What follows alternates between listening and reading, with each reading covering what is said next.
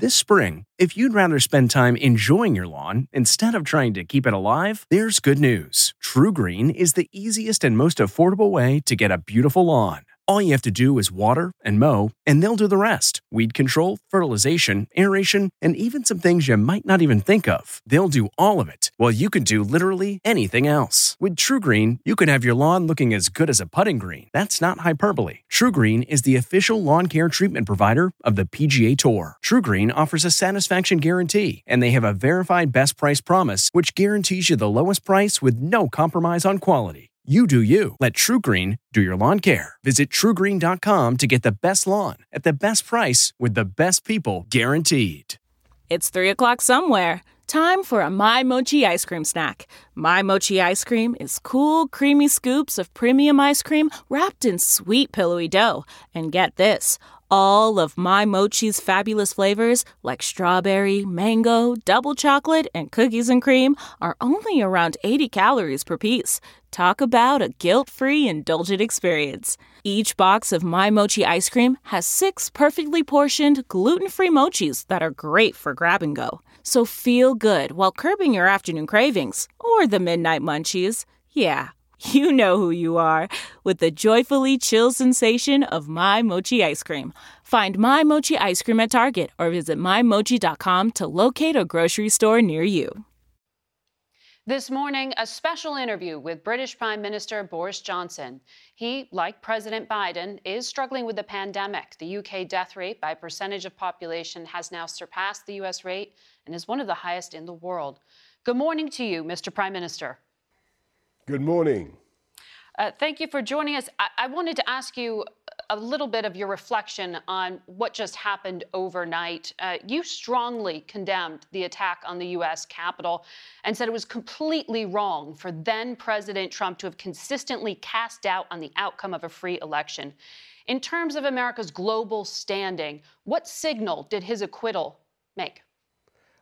I think the clear message that we get from the proceedings in America is that after all the toings and froings and all the kerfuffle, American democracy is strong, and the American Constitution is strong and robust, and we're delighted now. I'm very delighted to have a good relationship with the White House, which is an important part of any UK Prime Minister's mission. And I've had some good conversations already with President Biden, fantastic conversations about the way he sees things. And, you know, Margaret, there's been some important developments in the way UK-US thinking has been coming together in the last few weeks, and particularly on issues like climate change, on NATO, on Iran, but above all on the ways that the US and the UK are going to work together to deal with the environmental challenge that faces our planet. And there, I think some of the stuff we're now hearing from the new American administration, from the new White House, is incredibly encouraging. And we want to work with the president on that. And I understand you will be hosting President Biden for his first foreign meeting on the 19th, although it'll be virtual because of COVID. The Trump administration has already pledged about $4 billion in December to the Global Vaccine Alliance in this fight against COVID. And I understand that's the focus of your upcoming meeting with President Biden. What are you asking him to do? The United States and the UK both have an incredibly proud record of supporting the COVAX Global Vaccine Alliance. So together, we contribute huge sums to ensuring that countries around the world that are less fortunate than ours have access to vaccines. And we'll be working to make sure that that happens. What I also want to see is the US and the UK working together to learn the lessons from the pandemic and to build back better together. I'm thrilled that President Biden has also got a slogan, Build Back Better. I think I claim that we used it first. So to be truthful, I think we nicked it from someone else before I started using it. But it's the right slogan, Margaret. We've got to learn from this pandemic. We've got to learn about how to share information, how to share drugs properly, how to make sure we don't hoard things like personal protective equipment, as you saw earlier on in the pandemic. We've got to make sure that we are distributing vaccines. In the UK, we now have one of the fastest vaccine rollouts anywhere in the world, as your viewers may perhaps know. I think we've done almost 15 million vaccinations in our country. Almost, I think, more than 1 in 4 adults has now had a vaccination. That's tremendously fast progress. But we want to make sure that we work with countries like the United States so that everybody gets a vaccination. There's no point in great countries like the United States, the UK, vaccinating our own populations if we don't ensure that everybody gets a vaccination. So you're asking the U.S. for more money towards that? The US has already been extremely generous, as you said yourself, and the UK is the second biggest contributor to COVAX and to the global anti-virus, the Vaccination Alliance, the Gavi organization, and we'll continue to do that. And just as the pandemic doesn't respect borders, so the fight against the pandemic has got to be mounted by countries coming together. Scientists work together across borders to beat this thing. And today, the incredible thing is that science is really gaining the upper hand. And looking at the pandemic in your country, in my country, I reckon science, in this arm wrestle, science is winning.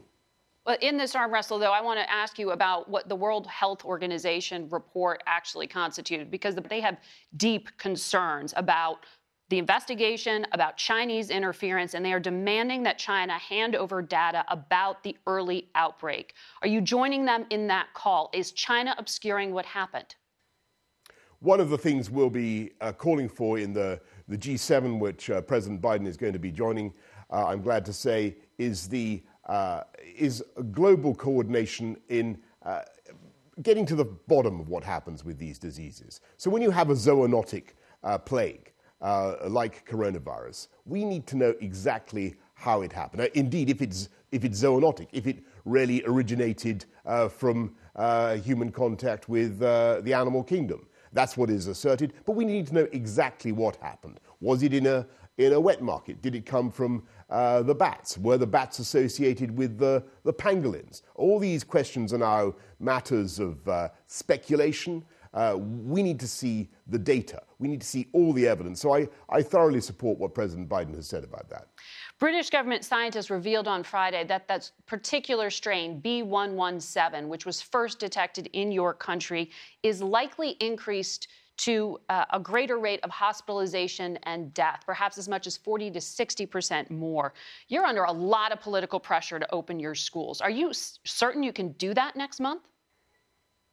We're proceeding in a cautious way, and what you've got at the moment in the UK is the virus coming down. You're perfectly correct in what you say about the B.1.1.7 variant, though bear in mind that the reason we've been able to isolate this and other variants is that the UK conducts far more genomic analysis than any other country. Of all the genomic testing that's going on in the world, we do like 47% here in the UK. So we're pretty good at spotting these mutations of these viruses and tracking their movement through our populations. It's absolutely true that this one spreads faster, but what you're now seeing is, thanks to the efforts of the British people, the lockdown, plus possibly the effects of the vaccine, we're going to start seeing the rates coming down more sharply, and they're falling at the moment. We want to be in a position where we can begin to open up. So what I've said, Margaret, is that on March the 8th, we want schools to go back if we possibly can. I'm not saying that we're announcing that today, because we're going to be saying a lot more on the 22nd of this month. We'll be making clear our roadmap. And I think what people want to see, and this may be the same in the US as well, is clarity about the way forward and taking steps to unlock that you don't then have to reverse. Exactly, because I think is what is so difficult for that's what I want to press you on, though, people. Mr. Prime Minister, because when you announced you were shutting schools in January, and you would really prioritize for a long time keeping open schools, when you said they've got to shut down in January, you said they were because they might be vectors of transmission for the community. If you've got this strain circulating and you believe schools are vectors of transmission, how can you reopen them? The answer to that is that you need to see what the effect of the vaccination program is in removing likely victims, victims in the sense of people who suffer either death or serious disease, what the success of the vaccination program has in removing those people from the path of the disease, and also what's happening with the rate of infection. It's now coming down, Margaret, very considerably in our country. What we don't know is quite how fast it's going to be coming down in the next couple of weeks, but we'll be saying a lot more about in the days ahead. One of the vaccines that you are using is from UK pharmaceutical company AstraZeneca, and there are questions now about how effective it can be against some of the mutant strains, particularly the one first detected in South Africa. Are you concerned you're putting a flawed vaccine into the arms of your constituents, and what's your backup plan? We have great confidence in all the vaccinations that we're using, and we have no reason to think that they are ineffective against any variation of any variant, any new variant of the virus, in protecting people, Margaret, against serious illness and death. And that's a very important consideration for us. When you look at Pfizer or AstraZeneca or Oxford AstraZeneca, we're confident that these have a major beneficial effect in protecting vulnerable people against illness and death, and also very probably, and this is another important thing, in reducing the spread of the disease. One of the features of Oxford AstraZeneca that has been recently confirmed by the scientists is that it reduces transmission between people as well. There's a 67% reduction in transmission as a result of the use of these vaccinations. Back in April, you were hospitalized with COVID. You were quite ill. You were in the ICU. Did you ever think you wouldn't make it? I think in common with many people in my country, I'm very grateful to the fantastic work of the NHS, and they did an outstanding job, and they continue to do an outstanding job. Thankfully, since last April, we now have treatment, some of them actually pioneered here in this country, dexamethasone and others, which make a huge difference to people's experience in hospital. And in addition, as I say, we have the vaccine. So the world has moved on a long way since March, April of last year. And it's a very exciting, a very moving thing to see the way science, medicine, human ingenuity is really coming to the rescue of humanity. And absolutely incredible thing to see how governments combined with great companies, and you got to hand it you're not answering to the the question, whole sir. Free market capitalist system. What's the question? Did you think you might not make it? Did I think I was going to? Well, what's the question? Well, no, that didn't occur. I mean, I think one of the features of this illness is that you don't, as you undergo it, it's possible you don't realize quite what a state you're in. I think that is one of the features of it, because your oxygen levels go down in a way that perhaps the patient doesn't necessarily detect themselves. And that's why it's so serious. I want to ask you about U.S.-UK relations. You have not yet met President Biden, though you're about to have this virtual meeting. You did have a phone call. Back in 2019, he referred to you, as I'm sure you know, as the physical and emotional clone of Donald Trump. Are you concerned you're going to start off on the wrong foot?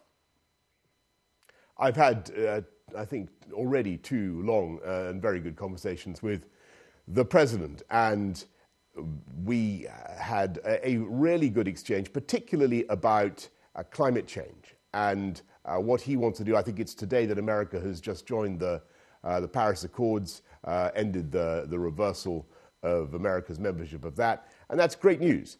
We want to build back better together, particularly in the run-up to the COP summit in November in Glasgow this year, which we hoped will be a physical incarnation of the of the leaders of the world, to agree what we hope will be a fantastic thing, which is everybody to get to net zero carbon emissions by 2050, but also making pledges on the way what they're going to do to get there by 2030. So that means moving to new technology in a way that I think the Biden administration supports. So getting many more of our vehicles powered by electricity, putting a big bet on hydrogen, putting a big bet on wind power.